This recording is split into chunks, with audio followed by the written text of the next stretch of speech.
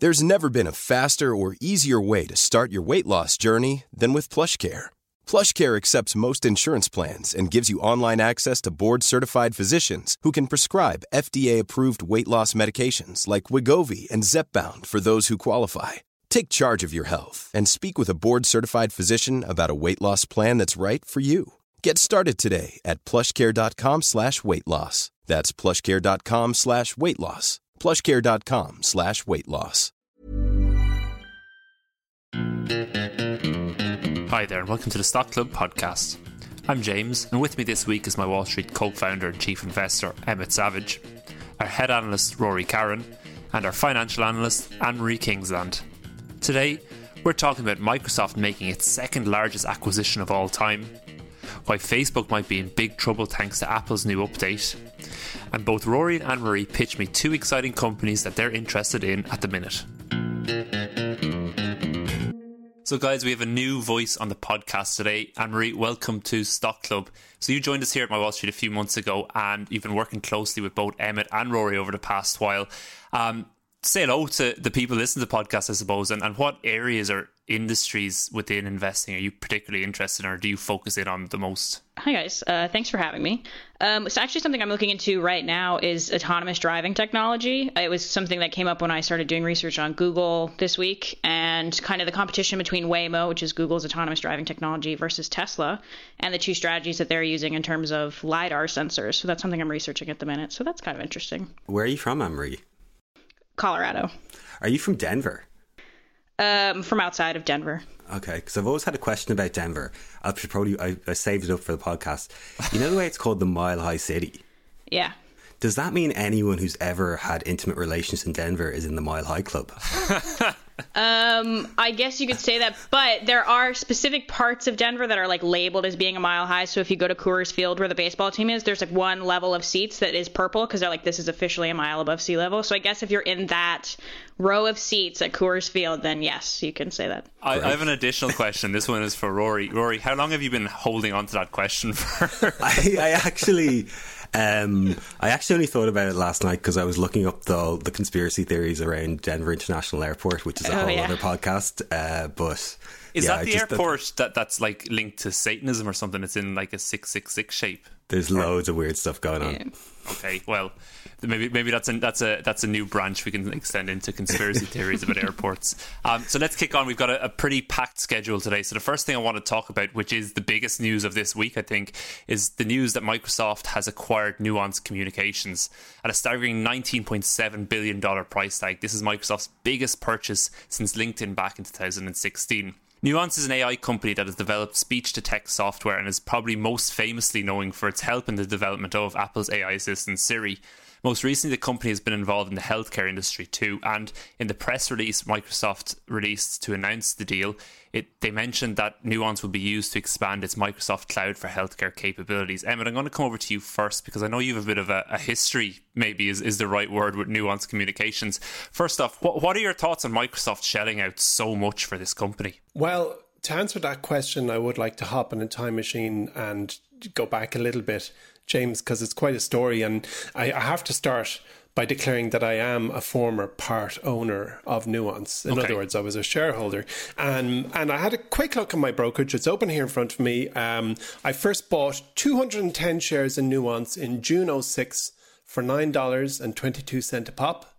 Then I bought 200 more that August for $7.25 a pop. And then I bought a final 90 shares the following April, which means I had 500 shares, which I sold in September 2009 for $14 a pop, making me the only person in history to have made money on Nuance. So I actually, and that $2,000 gain was fab. I was very happy with myself. But there is a dark side to this hot ticket of voice recognition. And if I go further into the annals of history and into shareholder registers, there's a certain Emmett Savage, which is me, actually, in this story, who was invested in a company called Learnout and Houseby Speech Products, or L&H, which was a Belgium-based speech recognition technology company founded by two individuals, Joe Learnout and Paul Houseby. and it floated on the NASDAQ in 1995, and at that time caught my attention, as at that time I had a feeling speech recognition would be like a dominant theme of technology in the future. So I bought shares way back when. Now, during March of 2000, Learned and Houseby was the hot ticket. You couldn't be an investor without at least being aware of them. And they were on this acquisition, like kind of roadshow, and they acquired Dictaphone, the original voice recognition machine. They acquired Dictaphone for $1 billion. And then shortly after, they acquired Dragon Systems. They were buying up everything to do with voice recognition, left, right, and centre. And unquestionably, they were the growing monopoly in all things to do with speech recognition. But in, I suppose before it was in 1999, the Wall Street Journal ran their Heard on the Street column. And it was written by a chap who works in Goldman Sachs, or did at the time, called Robert Smithson. And he said that their earnings had been overstated. And with that article, trouble was born in speech recognitionville. So so I need to read an excerpt, from Wiki, because I don't want to lowball what happened next. But it's relevant. It gets to... I haven't forgotten the question. I am suitably excited to hear this. Yeah. So I'm reading for Wiki. Here we go. Further investigation by Wall Street Journal staffer Jesse Eisinger led to the revelation that on the 8th of August 2000, of a major financial scandal involving fictitious transactions in Korea and improper accounting methodologies elsewhere. In April 2001, founders Joe Lernhout and Paul Houseby, as well as former CEO Gaston Bastines, were arrested in what is considered to be one of the largest corporate scandals in history prior to Enron. Lernhout and Houseby finally went bankrupt on 25th of October 2001 after having struggled for a year. And a certain Emmett Savage, which is still me, lost his entire investment, which that bit isn't in Wiki, but I am going to add it in. And what has this to do with Nuance? Well, let me tell you, after that bankruptcy, Nuance Communications, which at that time were known as Scansoft, that was their name, acquired all of the speech technologies that Lernhout and Houseby had on their books for something like the price of burrito. I remember guffawing at how ridiculously low a price it was, and they made something of it. And today, that crock of has become the second largest acquisition Microsoft has ever made. They're paying something like $19.7 billion. And by the way, the Dragon naturally speaking product that they had bought, that Nuance had bought some 20 years ago, has endured and is still, as far as I know, the flagship product of Nuance. Yeah. And it is, I guess, one of the cornerstone investments that Microsoft has made. And I guess the moral of the story for floated businesses is just survive. Just survive. I mean, it is. And the other moral is that Emmett Savage will never forget if you screw him over. Yeah. It was the first, and I'm reluctant to say only. Actually, look at this, James. Our listeners can't hear this, but this is a class action. You get these class action calls for class action lawsuit, and this is for Helios and Matheson, Matheson, who did the cinema ticket scam. But anyway, but I think the only company I ever lost my entire shirt on was Lernhout and Houseby. My whole investment went up in smoke. I think I lost $2,000, which is precisely the profit or the capital gain I made on Nuance. Now, one last point, James, right? Because I'm obviously on a rant and I'm on a roll.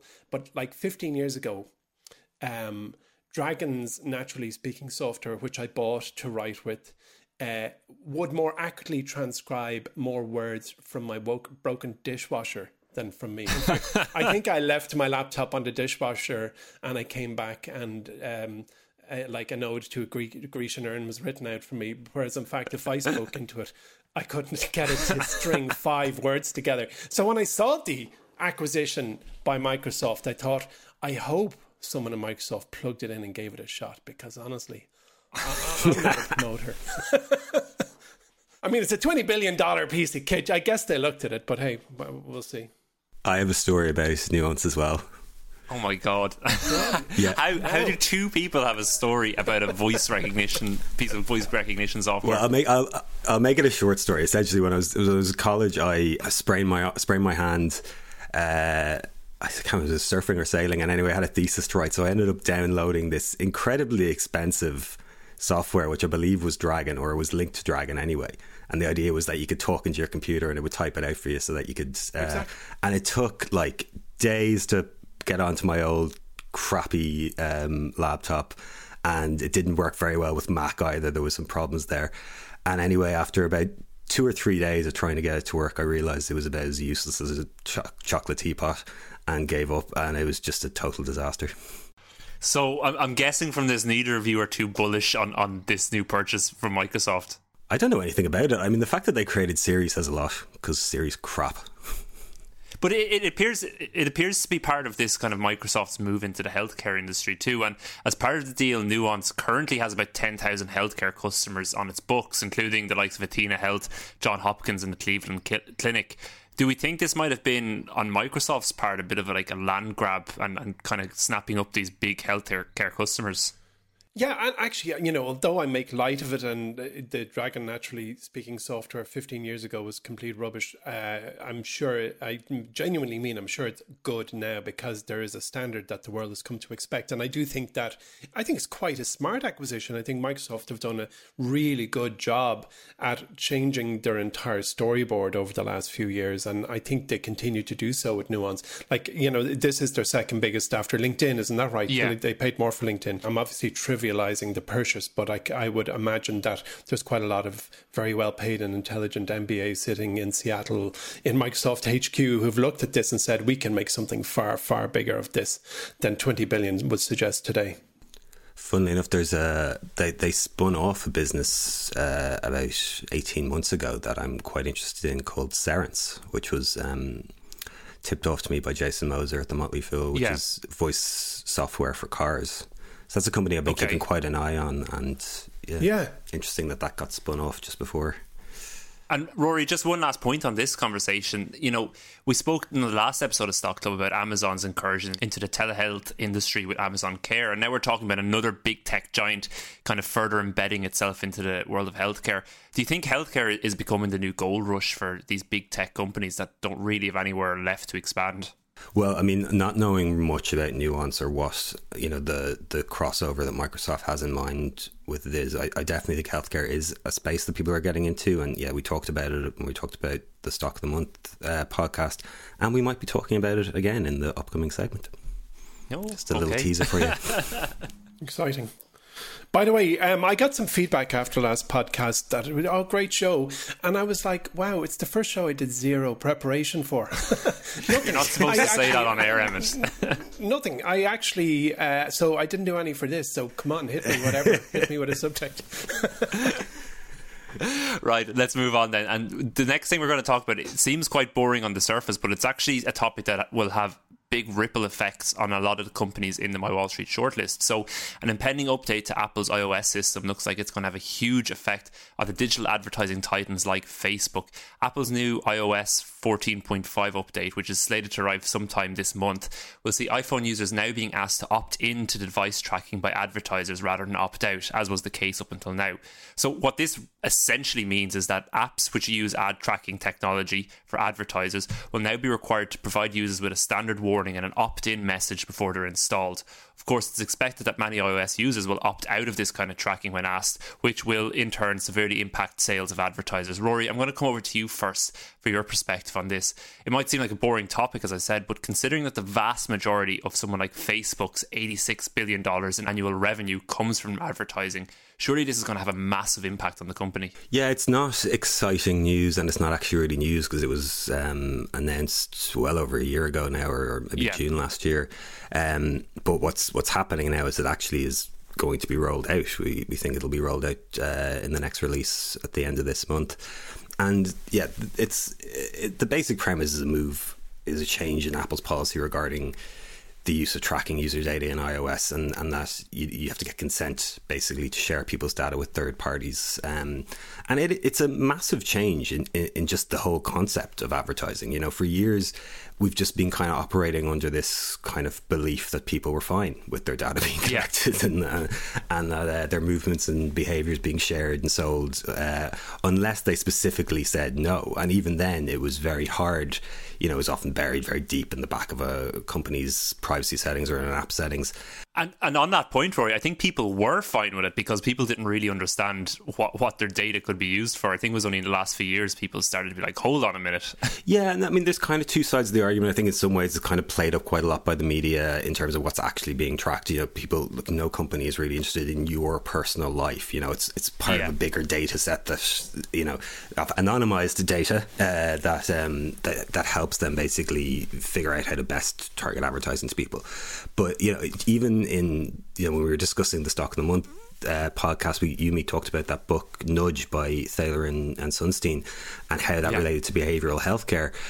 Going back to that book, one of the main points the authors made was this power of the default position, you know, and they cite many studies in the book, but the one that always stands out to me is the one regarding organ donation. And there's countries, particularly in kind of Northern Europe, like Norway and Austria and Sweden, where they have an opt-out system regarding organ donorship. So basically everyone's an organ donor until you specifically say you're not an organ donor. Meanwhile, in Ireland and the UK, you actually have to opt in to become an organ donor. And of course, most people, even though they might say they wouldn't be opposed to donating their organs, never opt into the system. So, I mean, up until now, we've very much been living in an opt-out system in terms of letting other companies harvest and sell our user data. Apple is now turning that on its head and saying, from now on, it's opt-in. You have to ask users to opt into this. And importantly, it doesn't just apply to Apple's own identification system, what's called the IFDA. This applies to any app that's in the App Store. If they're transmitting any data to third parties, they're going to get in trouble. And now that means that not only are they going to have to, you know, ask people not to do it, but they're also going to have to monitor each app when it comes in, and there's going to be an analog element to it as well. And, you know, Tim Cook, when he was asked about this, said, I'll send out a quote here. It says, "Technology does not need vast troves of personal data stitched together across dozens of websites and apps in order to succeed. Advertising existed and thrived for decades without it. If a business is built on misleading users, on data exploitation, on choices that are no choices at all, then it does not deserve our praise, it deserves reform." And I completely agree with him on that. And obviously two businesses that were going to be most affected were Google and Facebook. And Google actually really didn't put up much of a fight. They kind of said, you know what, we were kind of moving away from this model anyway. We get an awful lot of data through our own sites anyway, so we don't really need to worry about that. Facebook, on the other hand, launched a huge campaign to fight back on this. A PR campaign, took out full page ads in newspapers, arguing that this would fundamentally change the way the internet worked for the worst, and claimed that really what Apple was doing was going to damage small independent content creators the most. They particularly kind of pointed at, you know, people who have like recipe websites, which to me, again, was just annoying, because so many times you go to a website for a recipe and you read about, you know, 30 minutes worth of just them talking about, you know, when they went to Italy and were in Santorini, and that the only reason they do that is basically to juice the SEO system so that they can get more advertising onto their site. So I don't really agree with them on that. Anyway, since then, I'm ranting here. Since then, Facebook has come out and been a lot less hawkish on the whole idea. They've claimed that they're even going to benefit from this change. That sellers will find it easier now to sell directly on Facebook's own property. It's hard to say if that's just a face-saving exercise or something they actually believe. I think they noted that it's going to be kind of at the end of this quarter or maybe the next quarter where we're going to see the impact this is going to have on Facebook's business. But moreover, it's this whole move is very much started back years ago with the San Bernardino incident and Apple coming out and becoming kind of the privacy tech company, the company that said, we're going to be the ones who protect your privacy against all the others. And at the time, you know, we talked about what Ben Thompson calls a strategy credit. You know, this wasn't necessarily, you know, it seemed like a big announcement at the time, but really didn't impact Apple's business that much, as they weren't really focused on advertising. But now we look at it and we see, well, Apple is now very well positioned to be kind of the privacy tech company. And what does that open it up to? It opens it up to things like healthcare, which we were talking about with Amazon. Yeah. And I think that's where the real move here is. Yeah, and it's kind of, I suppose, how Apple justifies the premium price of its products. It's that you have that extra privacy and security. And this topic, I suppose, raised an example in my mind, and it was something we've talked about before, is how so many businesses are so dependent on other companies in order to make their money. You know, we've seen this with Apple before in terms of Epic Games and Match.com criticizing the App Store fees they charge. We've seen it ourselves in our own company about, you know, how you're kind of beholden to the rules Apple sets to you in the App Store. Is this something you look at when you're considering an investment opportunity? Do you think about how much a company's sales and its overall business is influenced by the whims of other companies? Yeah, and actually I do very much so. And like since commerce was born, there's been an interdependency between two or more businesses. There's barely a business that scales that doesn't have very, very many suppliers. And there's a lot of different ways you can go about it. I guess the first and foremost is you look at the cost of sales and what are the constituent parts and the cost of sales. But I guess, you know, where I always like to come from is more of a strategic view, because we invest in businesses with great strategies, and business strategy encompasses a lot of things. At its most fundamental level, like strategy is the arrangement of resources at your disposal to achieve a desired outcome. So you start off with a mission and a vision and all that stuff. But then when you get down to it, there's some really interesting writings on like the strategic power of a provider of a service. And Michael Porter, Professor Michael Porter, I think of Harvard University, came up with this framework called Porter's 5 Forces, which anyone who's done an MBA or a master's in strategy or probably even a business degree has looked at at some level. And effectively, Porter says there's 5 forces. Technology is not one of them, but there's 5 forces on every business, and like the bargaining power of the buyer. But one of those 5 forces is the bargaining power of suppliers. And you look, I look at a business, and there's kind of a couple of simple checks I'll usually run. Like there's the simple one, which is, can one of the Fang family destroy this business overnight? And that is a conversation unto itself. But then it's like, how much of what they earn is ultimately flowing backwards? And can they move into the vertical? Can they actually own the entire supply chain? And businesses that grow to $1 trillion in valuation generally have owned the entire vertical, the entire supply chain. Amazon jumps to mind straight away when you think of that. Oh, entirely. Look at Apple. Even they went into retail, which was when they did it, nobody wanted to go into retail, but they wanted you to feel you're in a boutique, you're in this special place carved from wood and glass and stone, and you know there was somebody there to look at you, and they got rid of cash registers. But anyway, do I look at how much of the cost or the ticket goes backwards? I absolutely do. Yeah. And I think the big debate, and we feel it, my Wall Street, we see the cost of a sale. We see Apple or Google take a big chunk out of the monies that our customers presume is going fully to the business, but are not. About 70% comes our way. Yeah.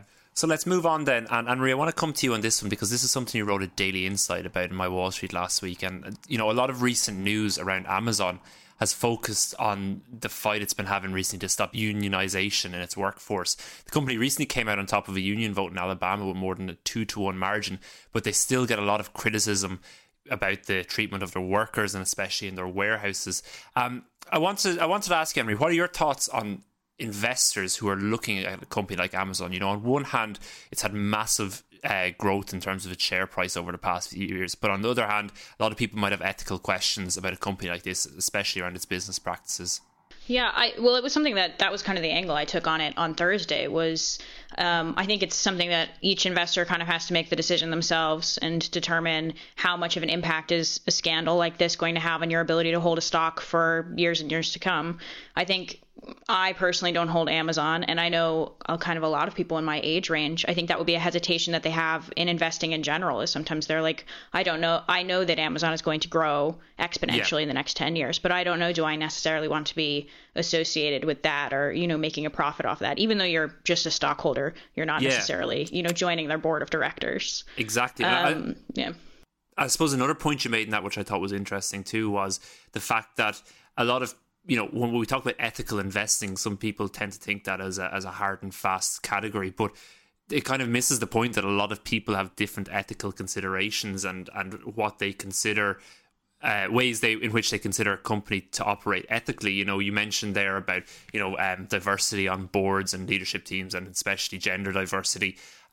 You mentioned things about Warren Buffett investing in tobacco companies. How important, I suppose, is it that people invest in what they themselves find ethical rather than what they might think is ethical in a general sense of the word? I definitely think it's something, particularly in the situation that we're in, where we're promoting you picking individual stocks. You're not picking a fund, and you're sitting saying, okay, I'm going to hold this stock for 10, 20, 30 years. It's definitely something like you need to do it for yourself on a stock to stock basis. You need to sit there and say, okay, am I going to be comfortable with where this company is going to go in the next 20 or 30 years? And I think that's a huge issue with, say, tobacco or oil companies that people began to make probably back in the 80s and 90s, where they were like, I don't know if I'm comfortable with how this industry behaves. And so they began to distance themselves from it, even if, oil stocks have incredible dividends. I think you have to kind of say, if this stock was to plummet, would I still hold it, even if I disagreed with it morally? Yeah. What about you, Rory? So looking at the companies in the My Wall Street showroom at the minute, ethically speaking, there might be question marks over some of them. I think Facebook is probably the most pertinent example, them being frequently accused of undermining democracy as a whole. But there's other companies like Microsoft, which I know recently had an employee protest over its decision to take on a military contract. What are your thoughts on the whole idea of ethical investing? Yeah, I feel like we've had this conversation a couple of times, but it's worth, I suppose, repeating in light of what's happening with Amazon at the moment. When you talk about ESG investing, we've had the conversation before where basically every company these days is an ESG company because, hire someone to be your ESG person and they put out a lot of press releases about how ESG you are. In terms of like the ethics of investing, it's one of those things that's just so fluid, isn't it? There's certain things I know just between me and Emmett in terms of our, we've talked about it plenty of times in the past, companies that we probably just would never touch.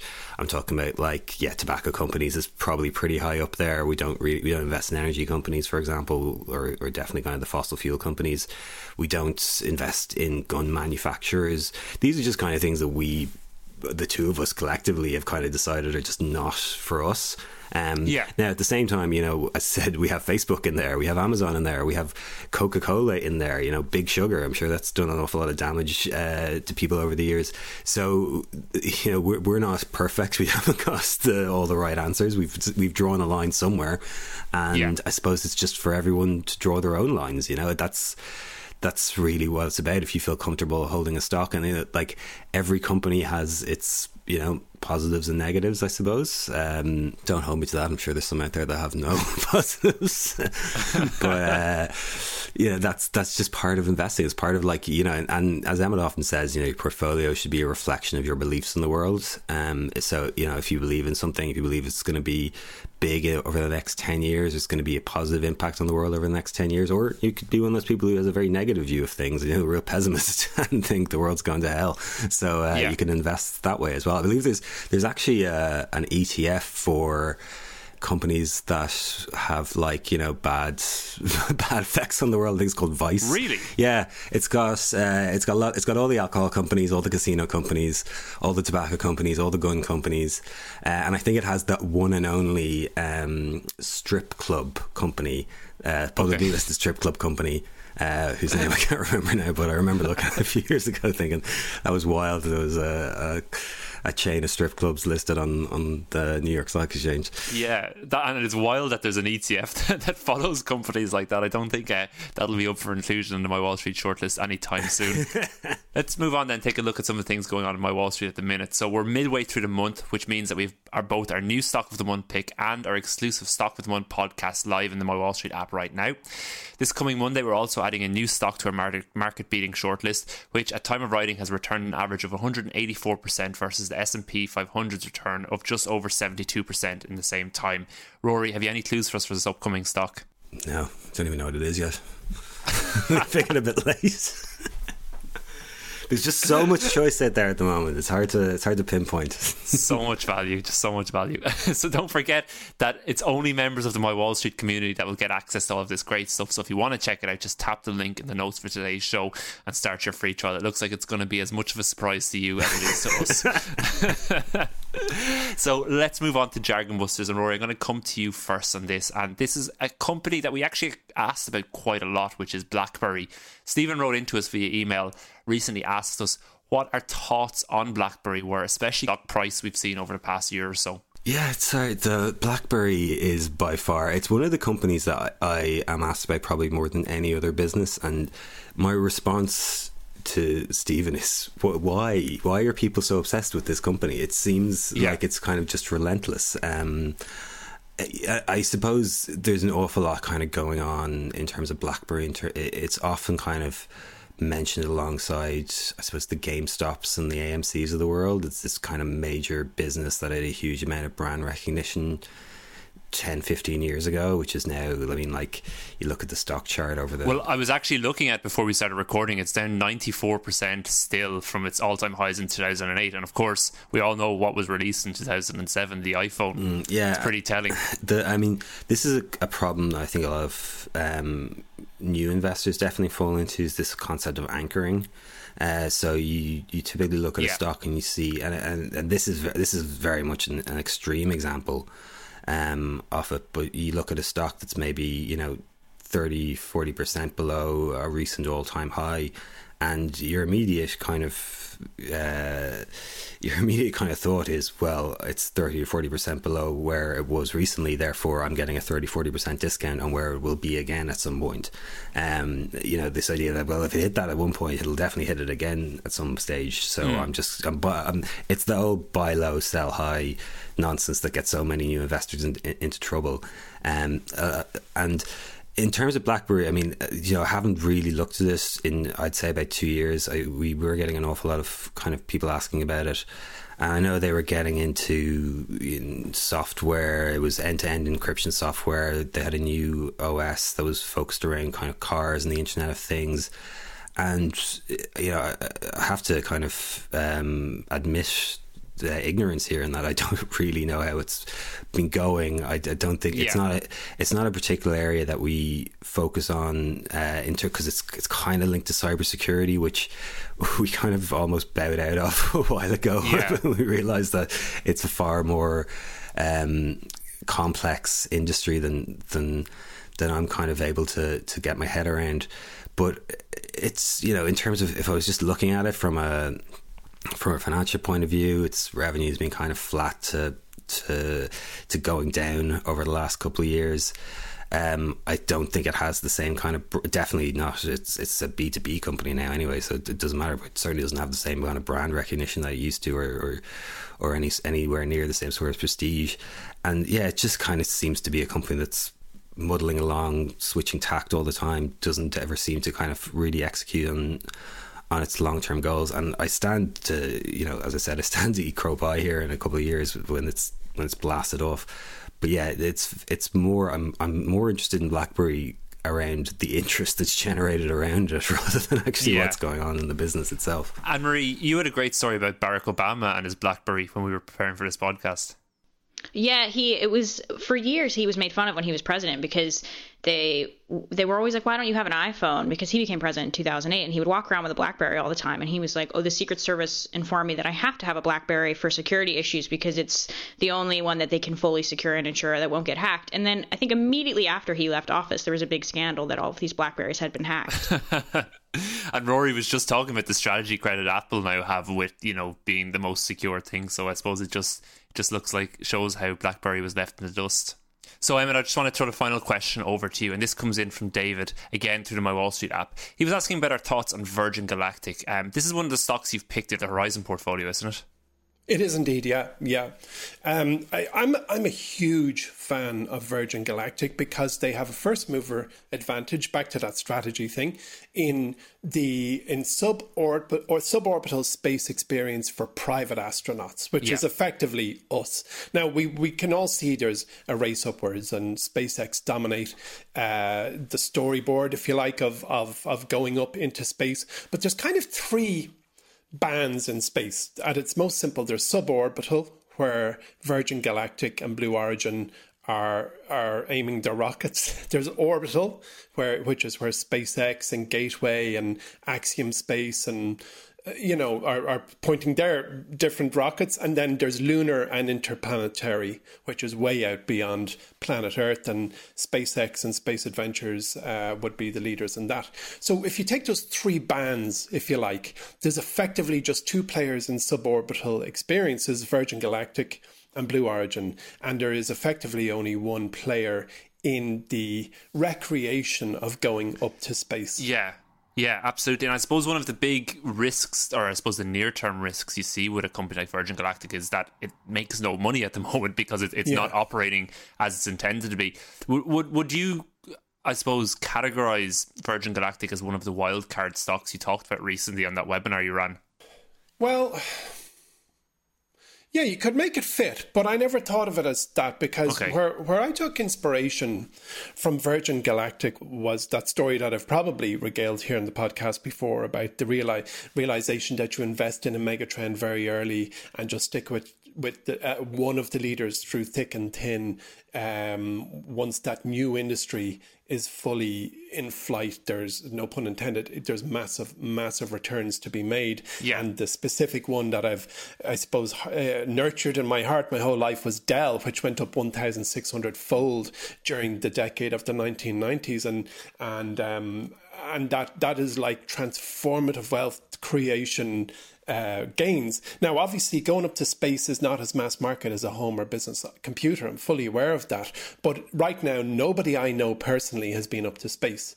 Nobody I know personally has an ambition or has had a conversation about, you know what, I think I'm going to go up to space for a vacation. But it will happen in our lives. It will happen that to get from London to Sydney, which is the overused example of a long journey, rather than it taking, and I'm really shooting from the hip here, let's say 16 or 17 hours. Right, yeah. Okay, 16 or 17 hours of airborne travel. It could take 2 to 3 hours. And there are people who have deep enough pockets that time is worth going outside the ionosphere. I mean, today, Virgin Galactic is a $6 billion business. It had a run post-IPO. It kind of got some hot attention, but they are approaching their corner of space travel in a different way to all the other ones. And since its foundation, like the founder's view, is that there is an opportunity to provide normal folks, private individuals, a space travel experience at far less cost than anyone else, like governments or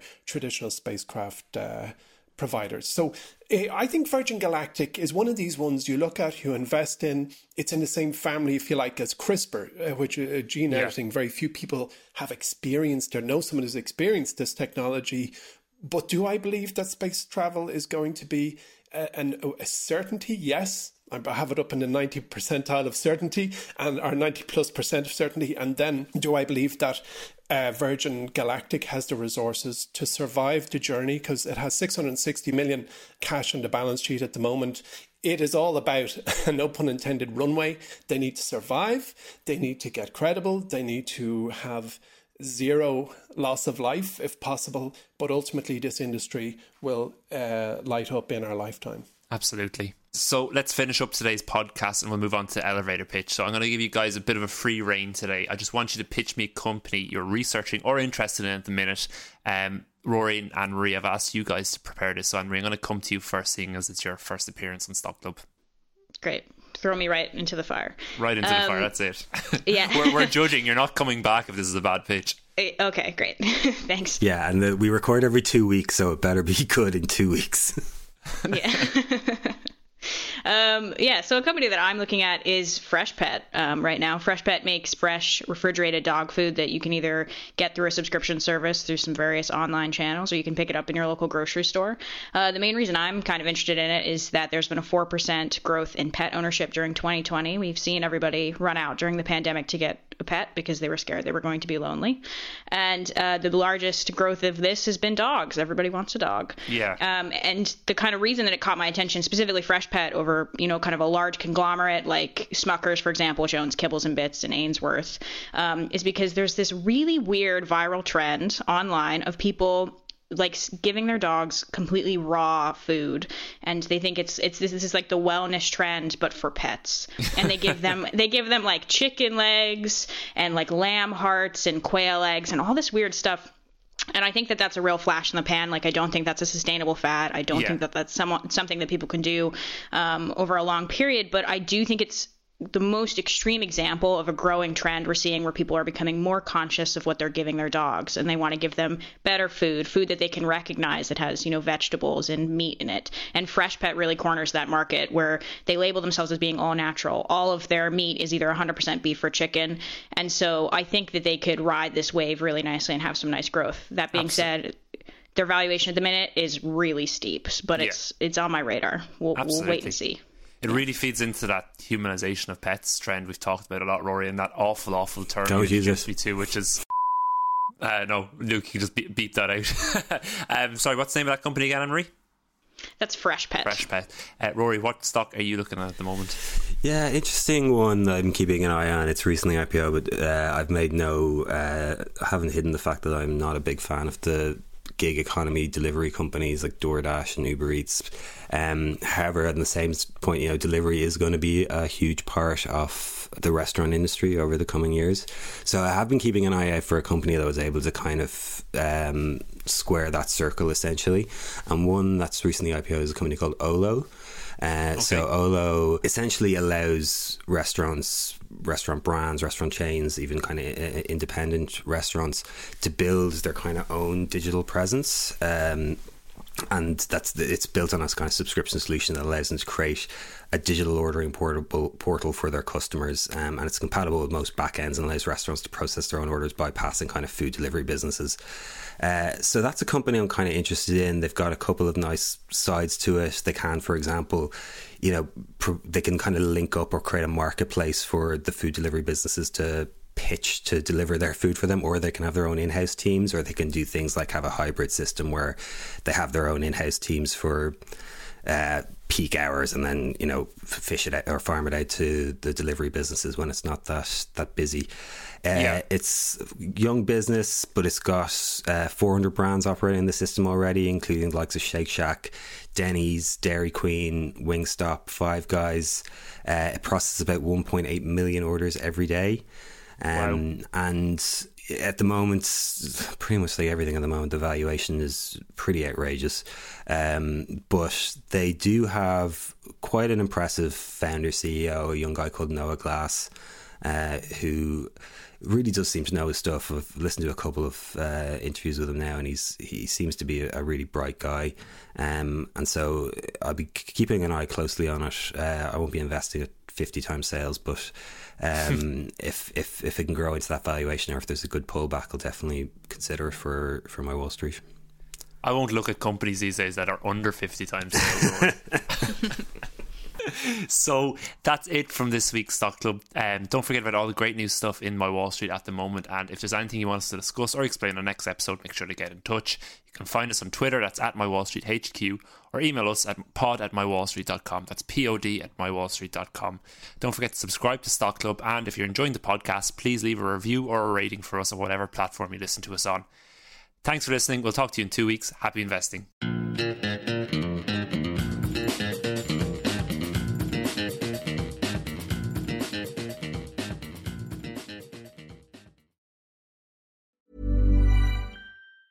The biggest names in tennis are coming to Paris for the most anticipated Roland Garros in years. Tennis Channel Plus is your place to watch. Stream every court from your phone or smart TV live in HD. Experience 3 weeks of unparalleled tournament access as the world's top players in tennis face off against each other. Will the veteran champions continue their dominance, or will a fresh face emerge to challenge their legacy on the clay courts? Daily live coverage of this epic showdown begins Monday, May 20th. Don't miss a matchup. Stream it now with Tennis Channel Plus to be there when it happens.